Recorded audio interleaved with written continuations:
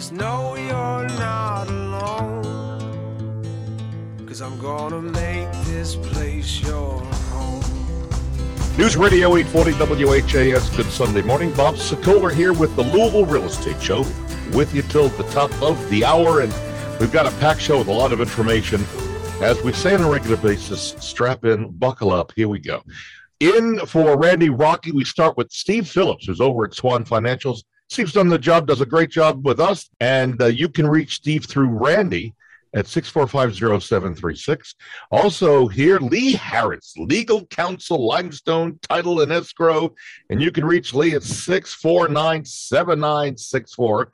My son Greg, who does our marketing, photography, and so much more, is joining us, and you can reach me, Bob Sokoler, anytime, day or night, 376-5483. All right, starting off the very top, we have probably the most important thing. That is the Federal Reserve laid groundwork for interest rate hikes this past Wednesday. At the conclusion of its two-day meeting this week, the central bank said it will aggressively unwind last year's bond buying after a variety of inflation reports reached their highest levels in decades. So other news, rental demand surged in 2021, partly because many higher income households turned to renting after unsuccessful searches for the for sale market homes. Last year, home buyers viewed an average of, believe it or not, 8 homes before purchasing. That's the lowest number on record. Typically, you're looking, I would say, what, Greg? You think it's maybe 12 to 16 homes in past years before? What's normal now? We're in year 3 of this mania. So, sure, but does it matter what it used to be? No, but there's so few homes, so we go out with a buyer right now. The inventory is terrible. That's all. Yeah, inventory is now down below 1,200. Normally, we've got 25 to 3,000 homes in the Louisville area alone. So you go with a buyer, and if you see the home you're looking for and you want to wait and look at others, it may be gone by the time you circle back. So that's the problem. I had this conversation with one of your clients actually the other day. He's inventory, but once interest rates start to go up, I said, what is it going to matter? He said, well, if they go back up into the fours. I said, listen, 4 years ago when I was buying one of my first houses, or my second house rather, I was at 4.25.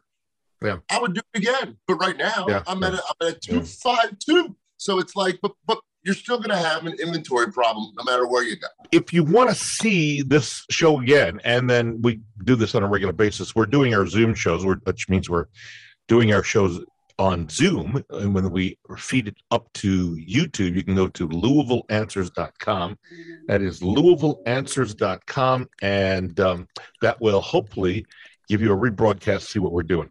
All right, Steve, let's start with you in terms of questions. What we're doing with the Zoom, we ask you email us, send us an email, bob@wesellouisville.com, put in the subject line radio question, and then the question in the body of the email. Pretty simple. Michael did that. He said he saw a news report this week that the federal government's going to raise short-term interest rates, or at least down the road. He says, how will that impact long-term mortgage rates and his ability to buy down the rest of 2022? How quickly will we see something change on that, Steve? Well, I mean, for the most part, this whole year, we're going to continue to see increased rates going up throughout the year, and probably even into 2023, especially with the inflation. If until they get the inflation tamed down, we're definitely going to be seeing these things happening. At this stage, how fast is it going to be? As you mentioned just a bit ago, we know March they're going to start doing the tapering of the bond program.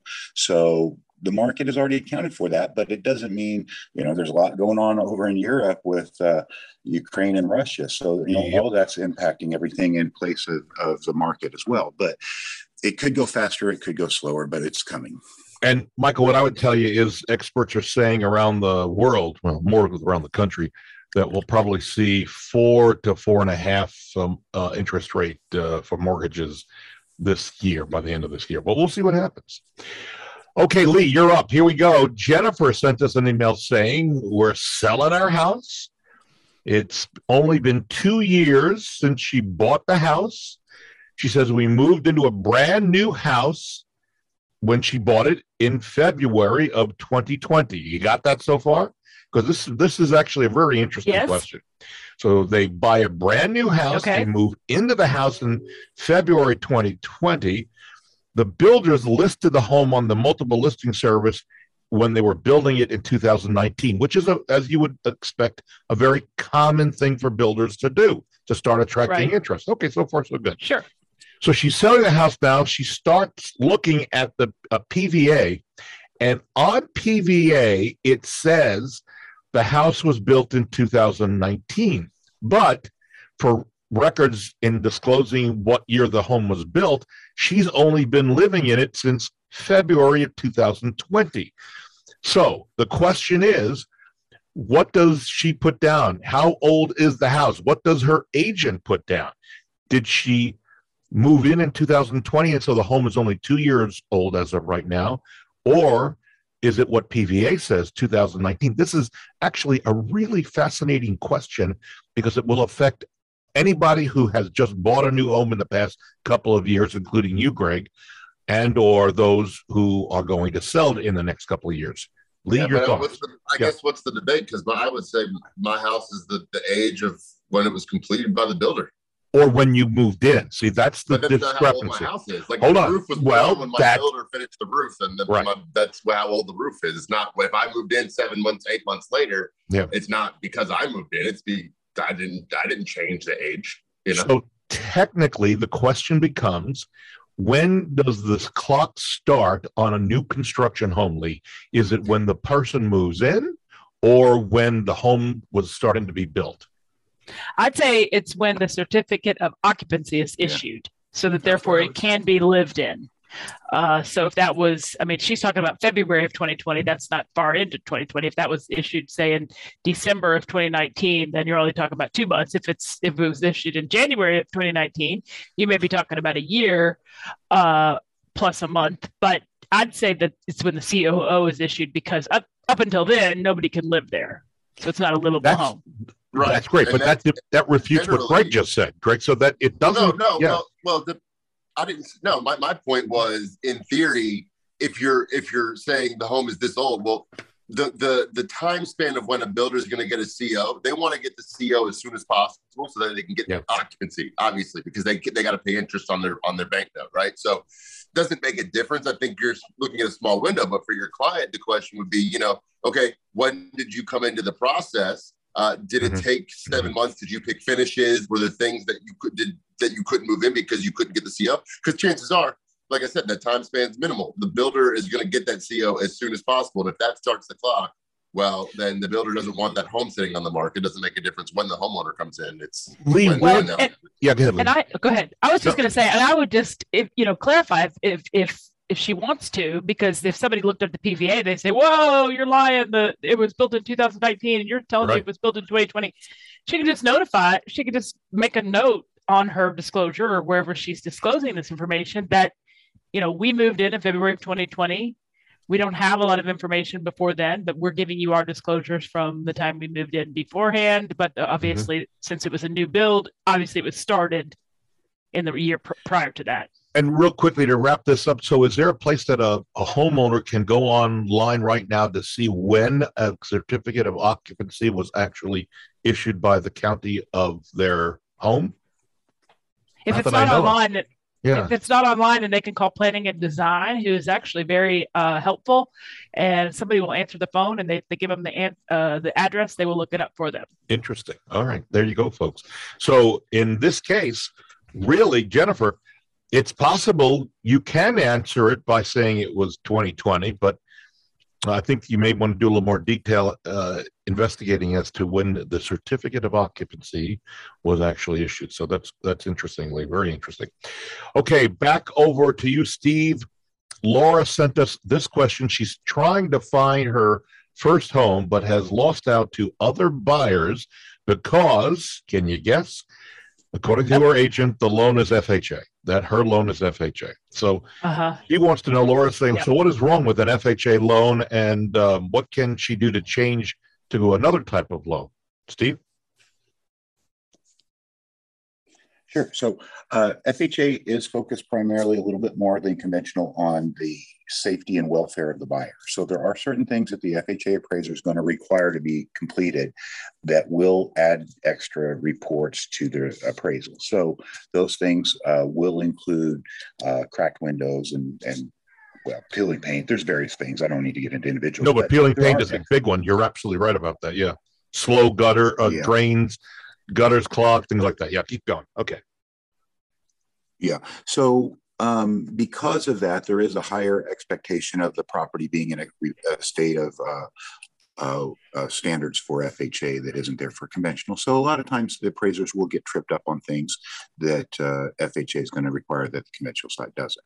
That's one thing. Other than that, I do believe that there's a little bit more seller fees on FHA than conventional as well. Not much, but I think there's a little bit more extra cost. So the second part of her question is, so you identify the FHA, why sellers may be looking negatively at FHA loans. So how can she switch? What can she do as a buyer to move from an FHA loan to a conventional loan? Okay, so conventional loans are certainly much more credit score driven. So you've got to focus on trying to get your credit score as high as possible. The higher you can get it, the better. 720 and above is really what conventional loans prefer. They go down to 640. So there's certainly some room, to go and still get into a conventional market. But with the lower scores, you are going to find that you're going to get higher interest rates, probably higher mortgage insurance rates, maybe possibly even higher down payment requirements, depending upon the program. So all of that's going to just be more expensive to you as a buyer with a lower score trying to get into conventional. That's why FHA fits those lower credit score borrowers a little better.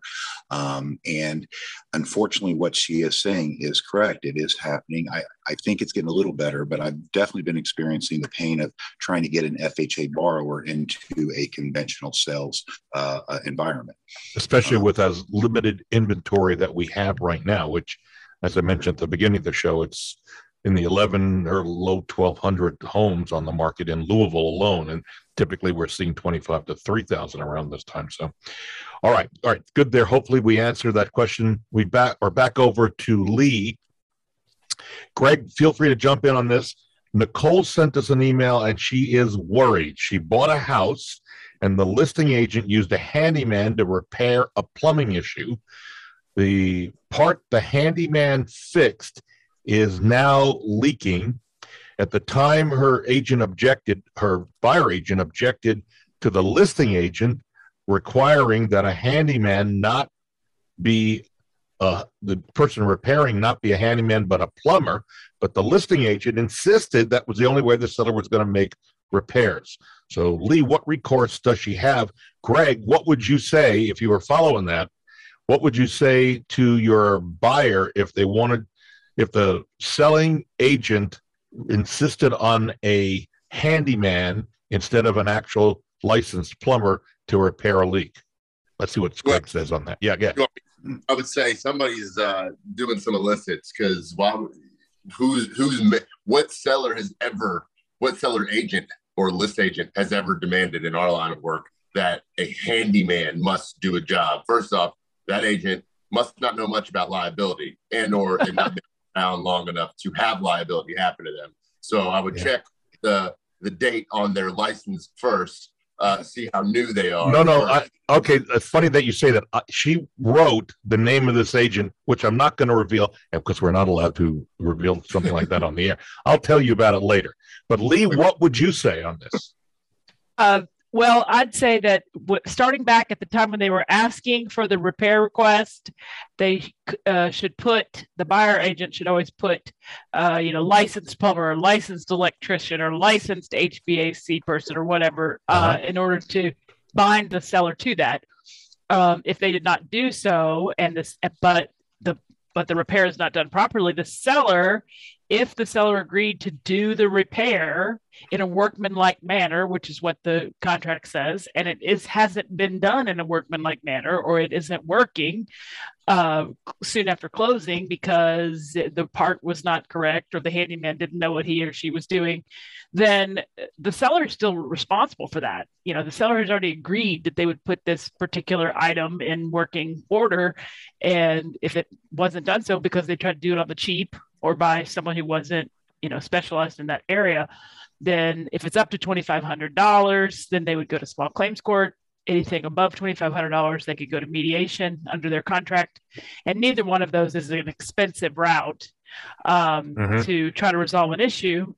And naturally, I would say before you go anywhere and spend any money, send them an estimate of, send the seller's agent an estimate of what it's going to cost and ask them to forward it to the seller and say, hey, we'd like to get this paid for, because it's not working. And then if they don't do it, then take them to small claims court. Got it. Right. We're going to take a break. First, let me just remind you, we now have 5 ways to help you sell your home. And they're just about these ways guaranteed to help you find the home without having to physically move out of your home. We've got some really good ideas here. Go to LouisvilleBob.com. That's right. You heard it. LouisvilleBob.com. And it will take you to our information page. When we come back, a variety of things on the plate, many more questions that are coming in via email, plus 12 emergency supplies you should always keep in your car. Important information, especially as cold as it was this past week. We are blessed to have Lee Harris, legal counsel, Limestone Title and Escrow at 649-7964. Steve Phillips, who's in for the vacationing Randy Rocky over at Swan Financial at 645-0736. My son Greg, who does our marketing, photography, and so much more. And you can reach me anytime to help you buying or selling, 376-5483. We are back in a moment on News Radio 840 WHAS. This is Lee Harris, owner and attorney at Limestone Title and Escrow here in Louisville, Kentucky. We are an experienced team of processors and attorneys who will be happy to help you with your closing needs. We are known for our flexible closing times. We're open to nights and weekends, whatever suits you or your clients. We can help you provide a smooth and quick closing and help with difficult situations based upon our history of expertise and experience in closings. Call us anytime at 502-632-2277. Need a home loan or refinancing? You need to talk to Randy Rocky at Swan Financial. Why have they become so popular? Because of our programs, our service, and our competitive rates. And now listen to this new program from Swan Financial. Yes, we have a 1% down program that also you will get 2% grant money from the investor. Call Randy Rocky today at 866-766-1920. Swan Financial, NMLS 2473 and 26362. Equal housing opportunity. Call for additional cost information. Other restrictions may apply. In the real estate market, sellers and buyers have great expectations. And as a real estate agent, you take pride in fulfilling them. But some things are beyond your control. So what can you do? Choose Home Warranty of America's 13-month plans. HWA plans cover the home buyer against any breakdowns or repairs, keeping you and your clients safe from any covered claims. We offer comprehensive plans with competitive pricing, and our dedicated team will work with you every step of the way. To learn more, contact HWA today. Hi, I'm Barbara Corcoran. I built the #1 brokerage firm in New York City by marketing luxury homes to the most qualified buyers. What makes the difference today in your area? The same thing, custom marketing to the right buyers. In Louisville, the agents with the best marketing plan are Bob and Greg Sokoler. Their personalized marketing sells more homes for more money. If they can't find the right buyer on your deadline, they will buy it. Get the best marketing for your home. Go to WeSellLouisville.com and put more money in your pocket. News Radio 840 WHAS, Bob Sokoler, the Louisville Real Estate Show, with you here till the top of the hour. And joining us, Lee Harris, legal counsel, Limestone Title and Escrow. I had a great closing over at Limestone this past week, and you got to love the cookies. You can reach Lee at 649-7964. Also in for the vacationing Randy Rocky over at Swan Financial, one of his great loan officers, Steve Phillips, who you can reach at 645-0736 through Randy. You can reach me, Bob Sokoler, anytime at 376-5483. And if you reach out to me, you get my son, Greg, who does our marketing and photography as well. And he just kicks it up another level and another notch with what he does. So I love him and I appreciate him so much, my son, and proud of him. Thank you, Barbara Corcoran, for your endorsement. You may have seen the new commercial that Greg and I shot with Barbara a month and a half or two ago. We enjoyed being with her for the afternoon. And a reminder, you want to see what our reviews are like? We've got a lot of reviews. Go to LouisvilleZillow.com, and you could also go to LouisvilleGoogle.com. So those two locations. All right. So there are some really important things. It was really cold. I mean, it felt like a -7 with the wind chill factor, or even more this past week. I think it was Wednesday. But there are some things you should carry with you. I'm going through these quick. So I think you really want to jot these down, or also email me and I'll send them out to you. You want to have a pet-friendly de-icer. That means if you're faced with a slippery sidewalk where ice is melted and refrozen, you can really trip and hurt yourself. So use like a kitty litter. That might help you. In fact, that's one of the things besides a pet-friendly de-icer, a kitty litter. Also windshield de-icer. And something that you want to spray in your key lock to keep the key lock from becoming unfrozen. Also a snow brush. There's another thing that just came out. I'm fascinated by this. A mitten that has a snow scraper built into it. I don't know if you saw it. It's available on Amazon. Yeah, it scrapes your windshield, keeps your hand warm at the same time. You might want to consider a windshield cover if you keep your car outside parked overnight. A traction mat. Again, you can get these at a local auto store or online, Amazon or any of the like. The traction mat, if you get stuck in a small hole because of the snow or ice, you put the mat down and the tires grip on and pull you out. Hot hands, you've seen that. You break it and then put it in your hand. It keeps them warm. Non-slip boots is a good thing to have in your car. Heated blanket, just in case, that plugs into, mind you, into your hopefully we all still have those plug-in cigarette lighter adapters in your car. Emergency flashlight, and then protein bars. Just keep a bunch in the glove box. So if by chance, remember the couple of months ago or weeks ago, there were folks stuck on the highway for, I don't know how many hours, 24 hours, Virginia. So it might be worth it to think about at that point having some protein bars, and maybe. And if you get all of this stuff and you don't get stuck, you could just go drive and find a mountain to go ski or snowboard, because you just recommended all of the things you need for a great day on the mountain. There you go. All right. So the dual purpose. Michelle writes in, she's selling her house, but had an unusual thing happen. All of a sudden, some company dropped off an outdoor shed on her driveway. Okay. But she wasn't home at the time. In fact, she's living out of town, but a neighbor told her about it. She says there's no invoice attached to this large pallet which has this outdoor shed that can be built out of it on her driveway. What can she do with it? Does she now own it? How can she handle it or get rid of it? My first gut feeling is that they dropped it at the wrong house, because if she didn't order it, somebody's probably looking for it. But sometimes those sheds are not actually owned by the owner. Oh. They're actually rented. Yeah. And if they're not put on an actual base foundation that's permanent. So if I were Michelle, I would look on there. I'm sure there's a company name on there of who dropped it off. She actually wrote in and said they looked, the neighbors, and there was nothing. Really? So, that's very interesting. Yeah, it is interesting. Someone's missing a shed. Yes, somebody's missing a shed is my guess, Michelle. I doubt you own it. If it stays there for the next year, then I'd say you can claim it by, abandonment. But probably someone will come knocking at your door pretty soon and say, "Hey, that looks like my shed out there." But here's the catch, Lee. Michelle is selling the home, and she's moved out of town. So, and the neighbors are the ones who alerted her to this. So when she closes on this home, there cannot be a shed. The buyers are not going to take that responsibility. So there's a real problem there. Well, at the very least, you need to say, I'm not sure who owns this shed, so it's probably not going to stay here, because they might expect to get a shed out of the deal. Yeah. But yeah, that's very interesting. I've never heard of a shed that doesn't have like a little, metal plate on it that says, owned by such and such sheds or something. we love questions. That we've had some real good ones. So very interesting. Today we can stump Lee, and there you did.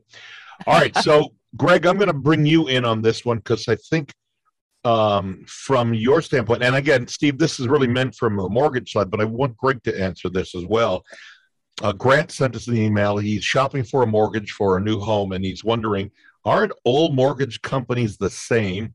Don't they all have the same rates because they get the money from the same place? So, Steve, we're going to go to you for a second, but first, let's go to Greg, because Greg, as a buyer's agent, and I just think he already...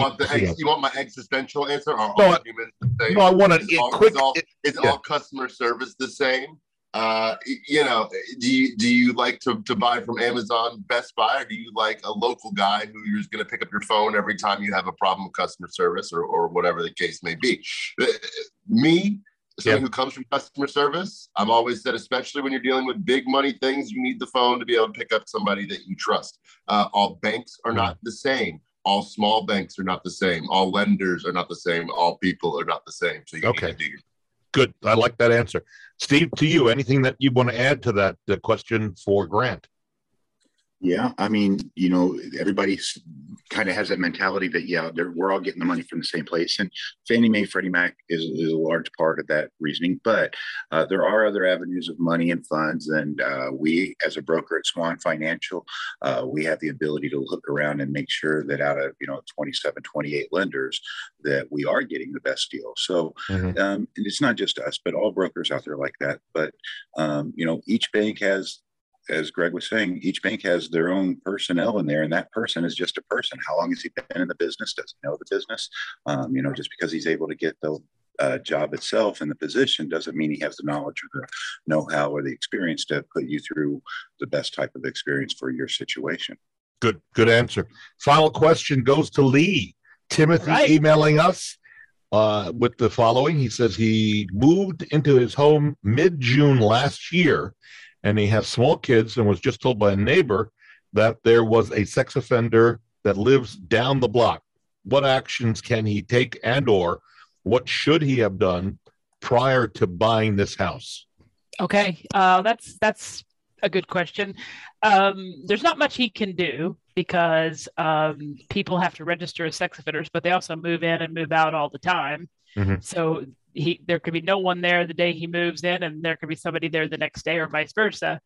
So you can't really control that aspect of it. But there is a database of those registered sex offenders. They're from level 1 to level 4. Some are very serious, some are not.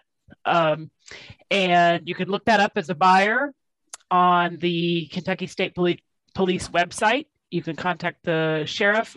You put in the zip code, and just to put Timothy's mind at ease, there are probably registered sex offenders in every zip code in Kentucky. Like I said, some are dangerous, some are not. So now that he's aware, I was going to say, we've told people, if you look it up, you would either be completely aghast by how many sex offenders are actually registered, or you do absolutely understand what Lee is saying, is that every sexual crime that's offended, you have to register, whether it be something minor that's out of your control to the major one. So there's a big list, and you can see it, and it's there for everyone to look at. I think the big takeaway is that there is a place you can go online and check before you buy if that's what's of concern. So at least you're doing your due diligence and you feel better about the neighborhood that you're moving into, right? I think that. Yes. Summing up. Good. We are out of time. My thanks to Steve Phillips, who did a great job filling in for Randy Rocky over at Swan Financial. You can reach Randy and Steve at 645-0736. Also, Lee Harris, who is the legal counsel at Limestone Title and Escrow. And you can reach out, and Lee will help you. Very gracious with her time. 649-7964. My son Greg, who does our marketing, photography, and so much more. And by the way, if you are thinking of selling, we have a very free, that's free comes, no obligation booklet that has hundreds of useful tips. It's yours for the asking. If you want a copy, send me an email to bob@wesellouisville.com. Put selling tips in the subject line, and I'll send you a copy via email. And you can reach me in person at my cell phone anytime, 376-5483. Thank you all. We are out of time. Thank you. We'll see you next Sunday. Thanks, guys. News Radio 840 WHAS.